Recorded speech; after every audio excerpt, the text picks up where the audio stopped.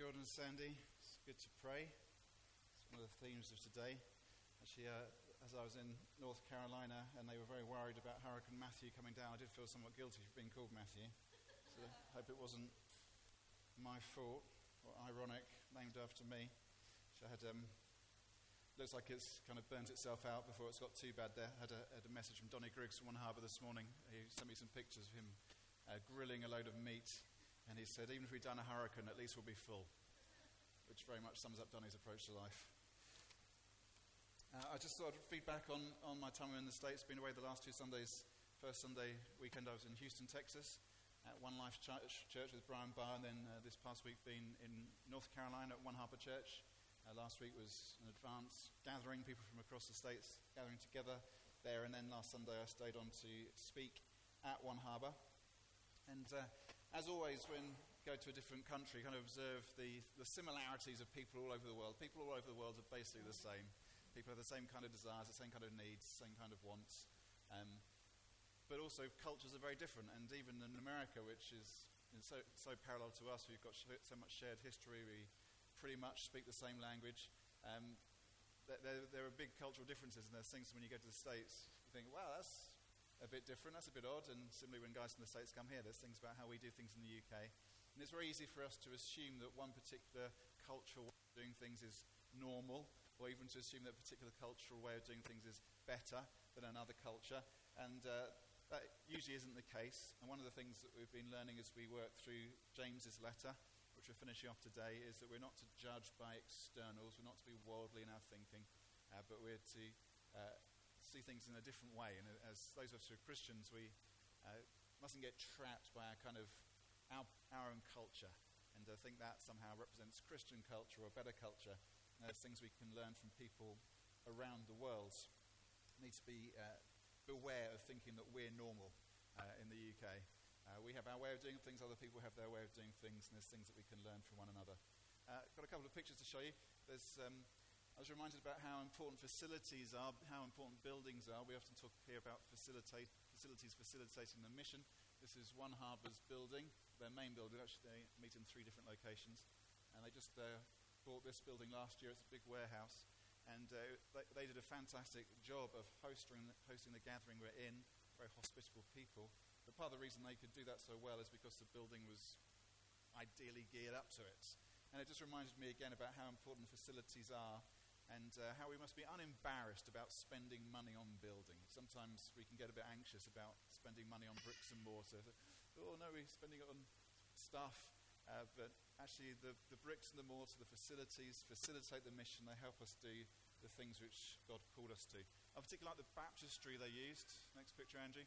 Had a big horse trough, had some baptisms when I was there, which was great. And I love this horse trough. I thought I might try and get a similar one for here, because we're having to borrow the one from Alder Road at the moment. And I thought maybe a big horse trough could be the answer to our... So I've been Googling them, and I found one somewhere in Somerset. It's not quite as good as an American one, but I think it might do. So I might trundle off to Somerset and get a horse trough as a baptistry. Something else which really stood out to me, as often does, particularly when I'm in Donny Griggs' world, is it's good to be generous, and generosity is really good fun. It's a picture here of Matt and Ali Gould, who are planting a church in Provo in Utah. Provo is the epicenter of Mormonism in the States, so legalistic, dead religion really, and they're seeking to plant a church where there's a lived experience of the reality of the presence of God through Jesus Christ and the power of the Holy Spirit. Matt's been working as a delivery driver to support himself while he's planting the church. And so just kind of a spur-of-the-moment thing, we decided to take up an offering for him, took up an offering and raised enough money so he can now go full-time working on the church plant. And that was just such fun to do, to be able to give a bunch of money so that this guy could be released into full-time service in his church. Should be just one other picture of us praying together. It's reminded again about how important partnership is. We talk about planting and strengthening churches. That's what the advanced family of churches, which you're part of, that's what we're committed to, planting and strengthening churches. And that partnership is so significant, to be connected with people in other countries, other parts of the world, in the UK, to be working together, have that sense of partnership with them. And great when we're actually physically in the same room, and certainly we've been blessed by having other people over the last few months come and be with us here. I was glad to be able to go and reciprocate somewhat there, speaking there. But that partnership is so wonderful and so fruitful. Actually, this coming week, but usually and not great timing, but I'm away again this coming week. I'm in Turkey from Tuesday morning to Friday night at a gathering of the teams, of all the teams that have emerged out of New Frontiers over the last few years. And this is something which just happens once every 4 years, where the different leadership teams, the different teams get together. So it's 4 years since I've seen some of the guys who will be there. So it'll be great to catch up with people and hear about what God is doing. And I'm sure that one of the things we will hear about is churches in difficult parts of the world. Because many in our family are seeking to plant and strengthen churches in tough places. There'll be people there from Islamic majority nations and other situations where things are really tough. Hear increasing stories from the Russian world about how difficult it is increasingly to be an evangelical Christian in that context. And there'll be people from those kind of contexts who are going through real difficulty. And the letter that James writes is written to churches who are in those kind of situations. The letter of James is written to communities under real pressure. And even as we're here and as we don't have some of those pressures, we need to remember that we're in partnership with those that do, and it's good to pray. It's good to pray for a situation like Aleppo, which seems so massive and huge.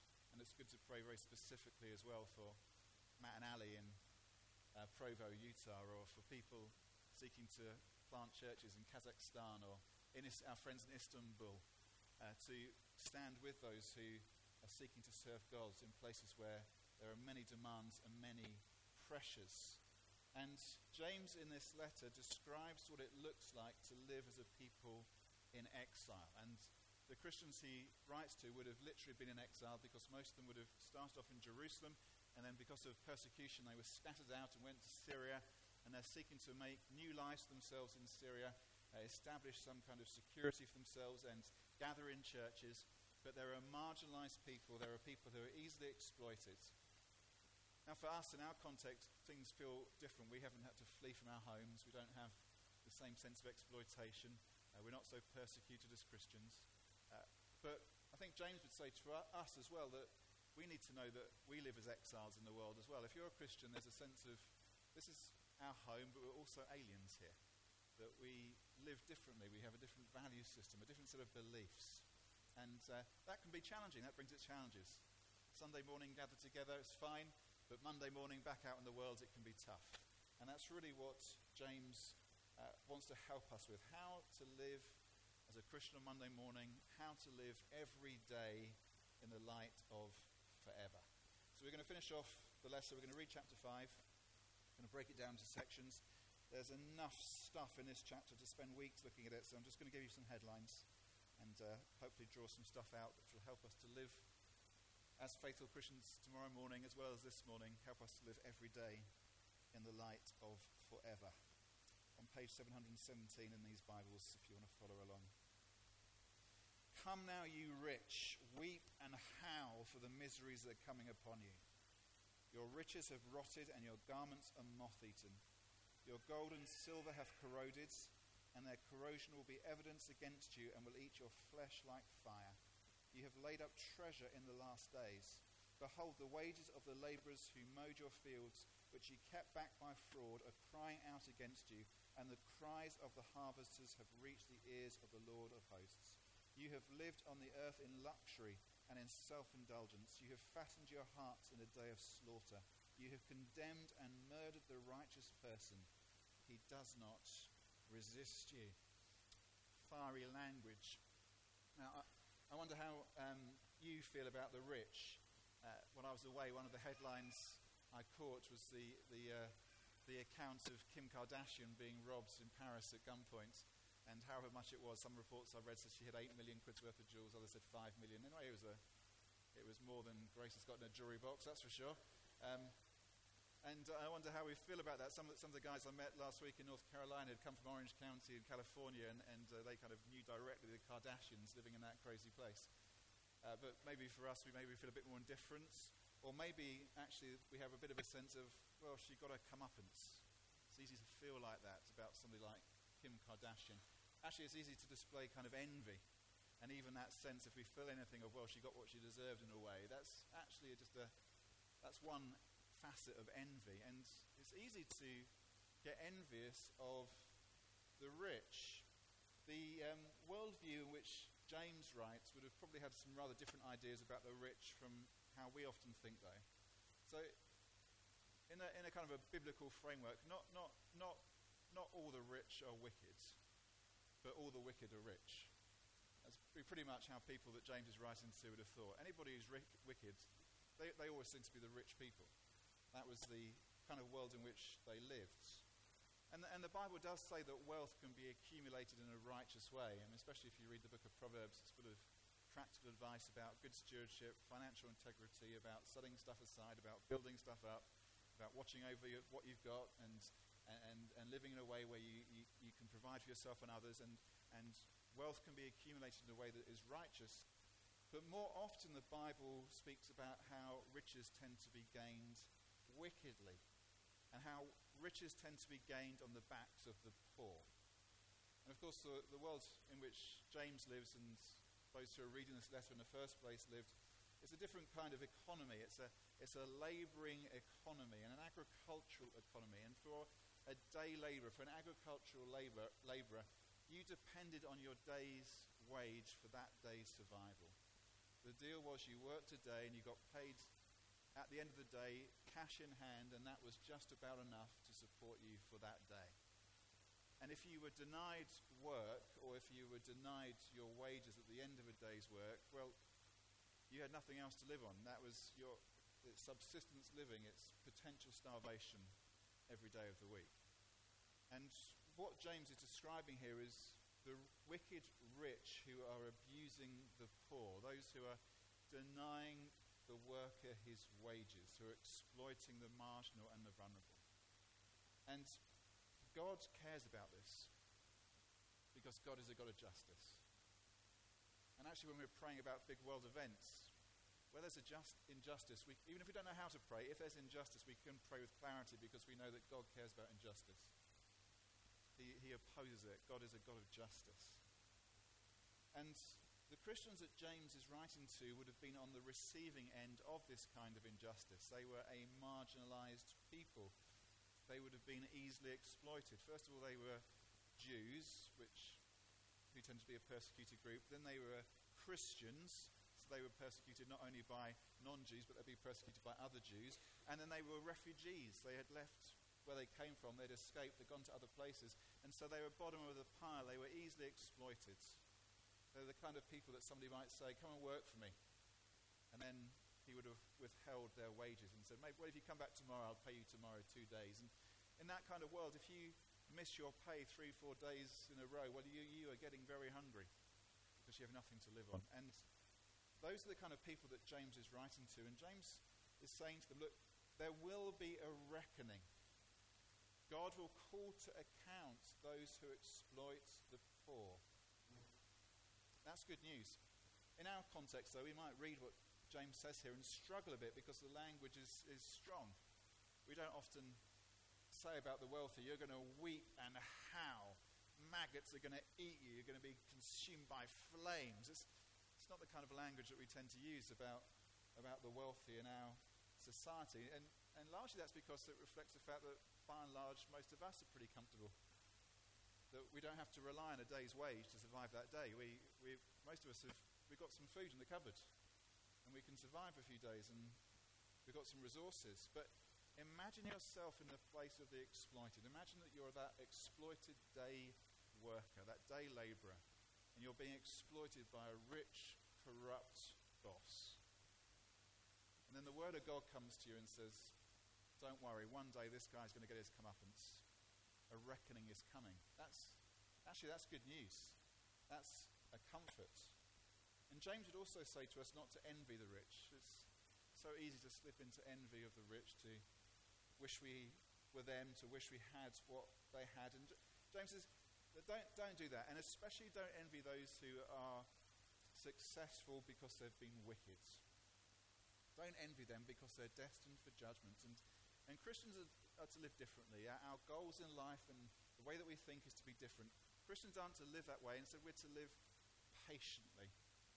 And he describes this in the next few verses. Verse 7. Be patient, therefore, brothers and sisters, until the coming of the Lord. See how the farmer waits for the precious fruit of the earth, being patient about it until it receives the early and the late rains. You also be patient. Establish your hearts, for the coming of the Lord is at hand. Do not grumble against one another, brothers, so that you may not be judged. Behold, the judge is standing at the door. As an example of suffering and patience, brothers, take the prophets who spoke in the name of the Lord. Behold, we consider those blessed who remain steadfast. You have heard of the steadfastness of Job, and you have seen the purpose of the Lord, how the Lord is compassionate and merciful. How should the Christian live? Christians should live patiently. And that's difficult because our age doesn't encourage patience. A theme song for our age could be the Queen hit from 20 years ago, I Want It All and I Want It Now. It's kind of the theme tune for our age. We want things immediately. We want them quicker. We're used to things getting quicker, and for us a mark of success is that stuff happens quicker. The line is shorter and the internet is faster and the microwave operates more quickly than the previous one did. Speed is valuable to us. Our drive is for things to be faster. And that makes sense if this is all that there is. If all there is this, then it makes sense to try and cram as much in as we possibly can, to get as much done as fast as we can before life ends.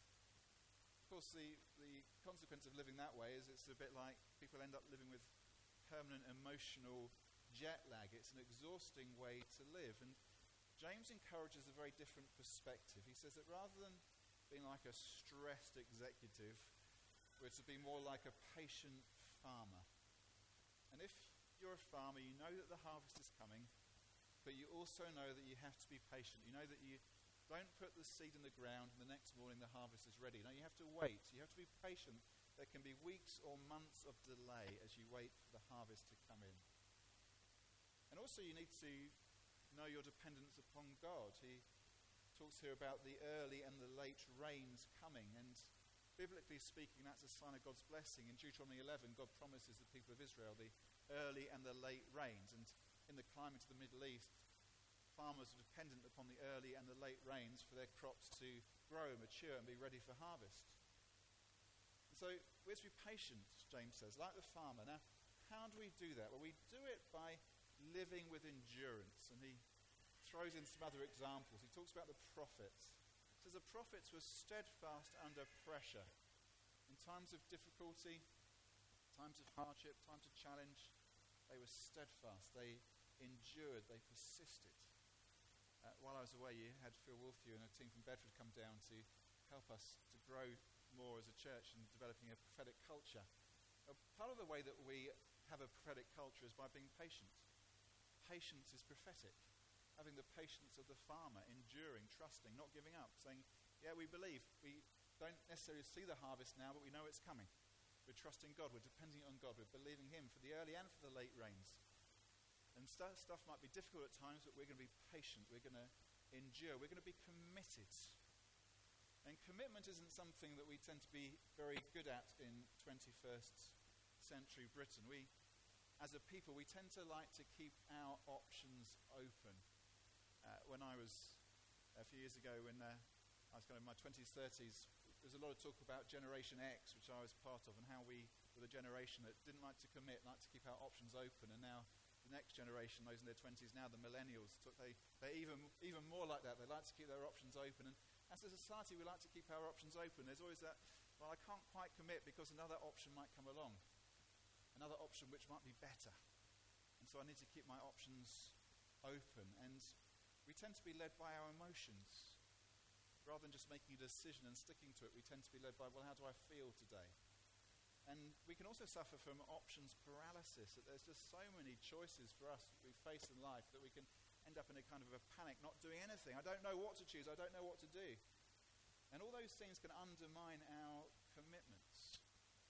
And if you're a Christian, you're called to discipleship, you're called to become more and more like Jesus. And part of that is actually learning to be a committed person, to be a reliable person. And that's displayed in all kinds of interactions between us as people. Some things are very obvious. Yesterday I was standing right here in this spot, leading the service as John and Molly got married. It's a great day. It's brilliant, wasn't it, Steve? Fantastic day. And John and Molly, of course, were making a commitment. They were saying, we're making this commitment to one another. Before God, before you, witnesses, this is a promise. Just how we're going to do it. It's how we're going to live. It's a commitment. It's very clear in marriage, but it should be clear in all other kinds of things as well, that if we say we're going to be at something, we turn up. We don't drop out. If we've got a responsibility, that we see it through, that we honour it, that we're committed to one another, we're committed to the things that God has called us to. We're not driven by our emotions. I didn't feel like it that time. I felt like it when I said yes, but I didn't feel like it when it happened, and so I didn't do it. No, be committed, be reliable. Not always keeping our options open. I can't say yes to coming to that. I can't say yes to doing that thing because something else might happen. No, you just commit and you honour your commitment. That's part of being patient. It's part of being steadfast. It's part of being prophetic. If you want to be more prophetic, be more committed. Be more steadfast. Be more patient. Sometimes we can think of church as kind of a therapy centre. Just come and have an hour and a half to kind of do some personal therapy. Actually, the church is much more like an army. We're called to a mission. We're called to be involved in reaching the world for Jesus. And the thing about this army is that commitments aren't enforced by contracts or pay. We don't do things legalistically. We do things out of love. It's because Jesus loves us and we love him and we love one another. We live every day in the light of forever, in the way that we serve each other and honour the commitments we make. And James says that the steadfast are blessed. And being blessed is a description of what is objectively true. If you're a Christian, you've stepped into blessing. Sometimes we can think about blessed as happy. And it's good to be happy. At the beginning of the year, we did a series on joy, about pursuing happiness and finding happiness in God. But happiness is a subjective emotion, whereas being blessed is an objective state of affairs. And James says you're blessed when you're steadfast. You're blessed when you stick at it. You're blessed when you're like the farmer, waiting patiently. You're blessed when you're prophetic and endure. Then you will experience the blessing of God. And this affects how we do life together. He says, be patient, establish your hearts so that you might not grumble against one another. And the reason he says that is because when we go through times of difficulty, that's when we tend to grumble. You know how it is. I know how it is myself. It's in the times of pressure that we get grumpy. It's when life is too full and there's too much going on, we're facing difficulties and we're facing pressure and we're feeling under stress. It's then that we get grumpy. And when we're grumpy, we can easily start to grumble about one another and grumble about all kinds of stuff. And that becomes destructive. And James says, don't do that. Be patient. Be steadfast. Don't grumble against each other. Display a prophetic, farmer-like steadfastness that keeps us in the place of God's blessing. Because God is near to us. Jesus is near. The Lord is compassionate. And the Lord is merciful. And even when things are tough, that Monday morning when everything seems to be against you, live with integrity. Live with your commitments. Live in the blessing of God. And that's why he then jumps to something which, taken in isolation, might seem strange, kind of just sandwiched into the flow of the letter. Verse 12. But above all, my brothers, do not swear, either by heaven or by earth or any other oath, but let your yes be yes and your no be no, so that you may not fall under condemnation. Now when James says here don't swear, he's not talking about don't use naughty words, don't use bad language. He's talking about oath-taking. It's when we say something and then kind of qualify it by swearing on something else.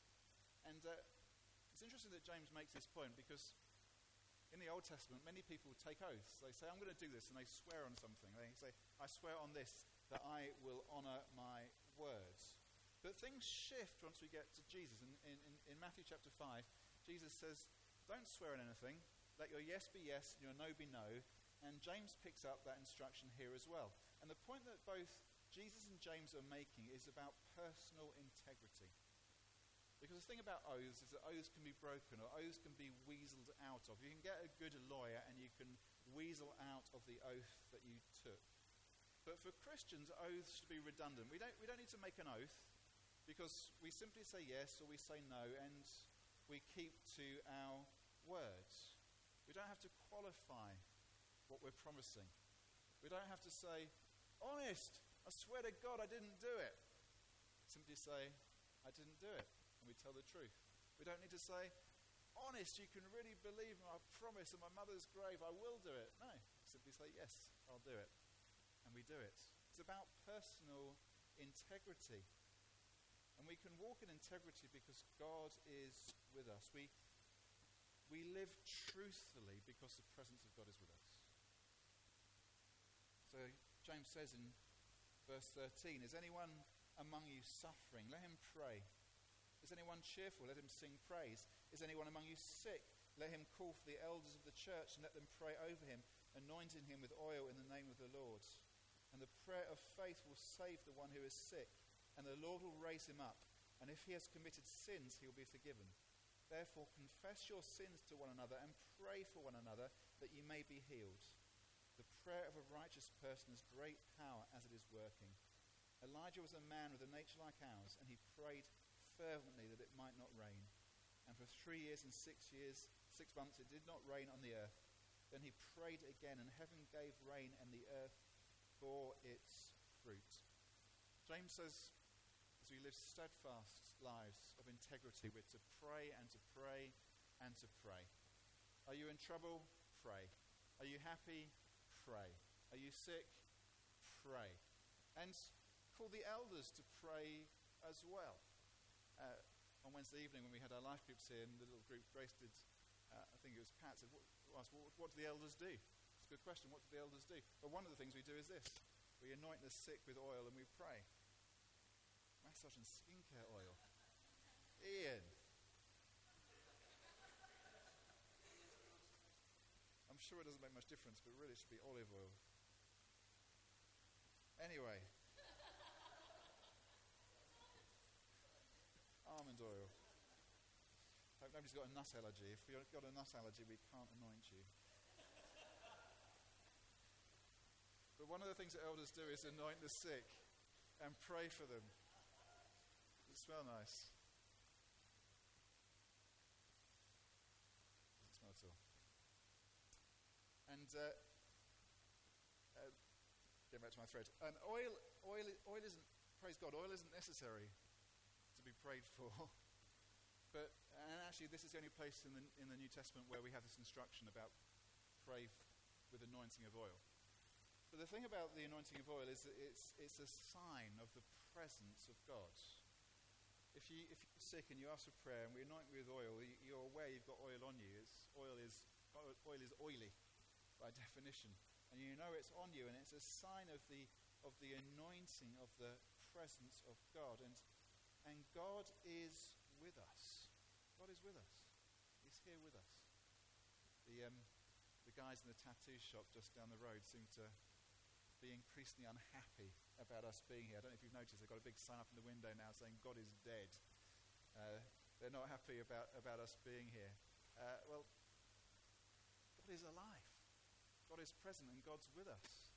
God's here. And so when we pray for the sick and anoint you, it's a sign of God's presence, the reality of God at work amongst us. When we break bread in a moment, another physical sign of God being with us. If you are sick, there'll be elders by the table, and we'd love to pray for you and anoint you with oil and pray in faith. And this means that we can also confess to one another. James says confess. Confess to each other. Confess your sins. And that would have been a big ask for the people that he's writing to. Because this world, this New Testament world, this Middle Eastern world, it was an honor culture. And in an honor culture, you don't confess your sins. You don't admit you are wrong. In an honor culture, you keep things very private and you fight your ground. And if somebody accuses you of something, you don't confess. No, you put up your fists and you fight them and say no. And you stand your ground. That's what an honor culture does. And James says, hey, in the church, things are different. In the church, we don't have to stand on my personal honor in the church, because actually what we're anointed in is the honor of Jesus Christ. Jesus, who wasn't ashamed to hang naked on the cross and carry our sins. We can take the masks off as well. We can be truthful, we can be honest, we can confess, we can apologize. We can say sorry, we can admit our weaknesses and our failings. God is with us. And James uses Elijah as an example of someone who prayed. Now, the story of Elijah is told in 1 Kings 17 and 18, tells this particular story about a time when Israel was ruled by a very corrupt king. And there was great injustice. And in judgment, God withholds rain in response to Elijah's prayer. For 3 years and for 6 months, there's no rain, because Elijah was afraid there wouldn't be.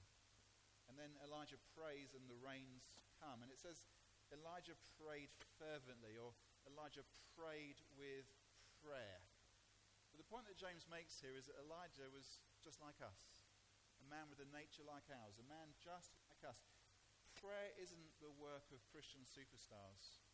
Prayer is the work of Christians. God is with us, and so we pray. We pray. And we pray for fruit. And like the farmer patiently waiting, we pray, believing that God will bring the harvest in. And as we pray, we're also to watch out for one another, which is why James finishes his letter with what otherwise might seem a slightly cryptic instruction. He says, "My brothers, if anyone among you wanders from the truth and someone brings him back, let him know that whoever brings back a sinner from his wandering will save his soul from death and will cover a multitude of sins." Really, where this letter lands is like this. Do what the gospel demands and help others to do it as well. Help one another live every day in the light of forever. Help one another stay out of sin. Help one another live lives of integrity. Help one another stay in that place of knowing the blessing of God. Help one another know the reality that God is merciful and compassionate. The Lord is at hand. He's near. Help one another be steadfast. Help one another be patient. Help each other to live as Christians. Monday morning as well as Sunday morning. You know, today marks the 6th month anniversary of us starting meeting in this building. 6 months in which a lot has happened, and 6 months which seems to have gone pretty fast. And God has been with us. God's been faithful. God is near us. And it's been wonderful to be here, and it's great that we're together and got this room with people in it, and we're upsetting the Satanists in the tattoo parlor with the reality of God's presence. It's great. Love it. But let's pray. Let's be a people who pray. Let's be a people who help one another on Monday morning as well as Sunday morning. And let's be a people who wait patiently and pray for the harvest to come. Let's pray for the early and the late rains. Let's pray for fruit. And let's be faithful as Jesus is faithful to us. Amen? Let's pray. And then I'm going to lead us into communion. And we'd love to pray for any who are sick as well.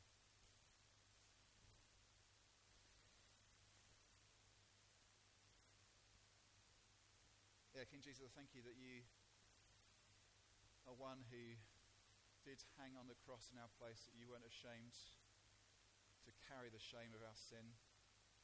And Lord, as we come to take bread and wine, we want to be those who are unashamed as well to take our masks off. Thank you that we don't have to fight our corner. Thank you that you have fought and you've won on our behalf. And I pray that we would be those who do live patiently, enduringly. We are farmer-like, we're prophetic in our enduring patience. And I pray that we would, tomorrow morning, be as faithful to you as we are sitting with our brothers and sisters here on Sunday morning. I pray that we'd live every day in the light of forever. Jesus is coming again. You're drawing near. Thank you for what you've brought us into. Thank you that we live in this world as those who have a role to do here and pleasures to enjoy here, but you've also called us to citizenship of heaven. We know who we are as the people of God. I pray that we would remember that and live that way. Help one another in these things. Pray that you would be at work amongst us now. Pray as we take bread and wine, as we pray for one another, that God, you would minister to us, that we would know the nearness of our Saviour and the power of your working. Thank you that you're not dead, you're alive. Thank you, Jesus, that you are raised to new life and you reign over all things. And you're making yourself known to us today. And I ask that we'd experience something of your power and your presence amongst us as we come to the table, as we take the bread and the wine, representing your body and your blood, as we anoint with oil, representing the presence of God.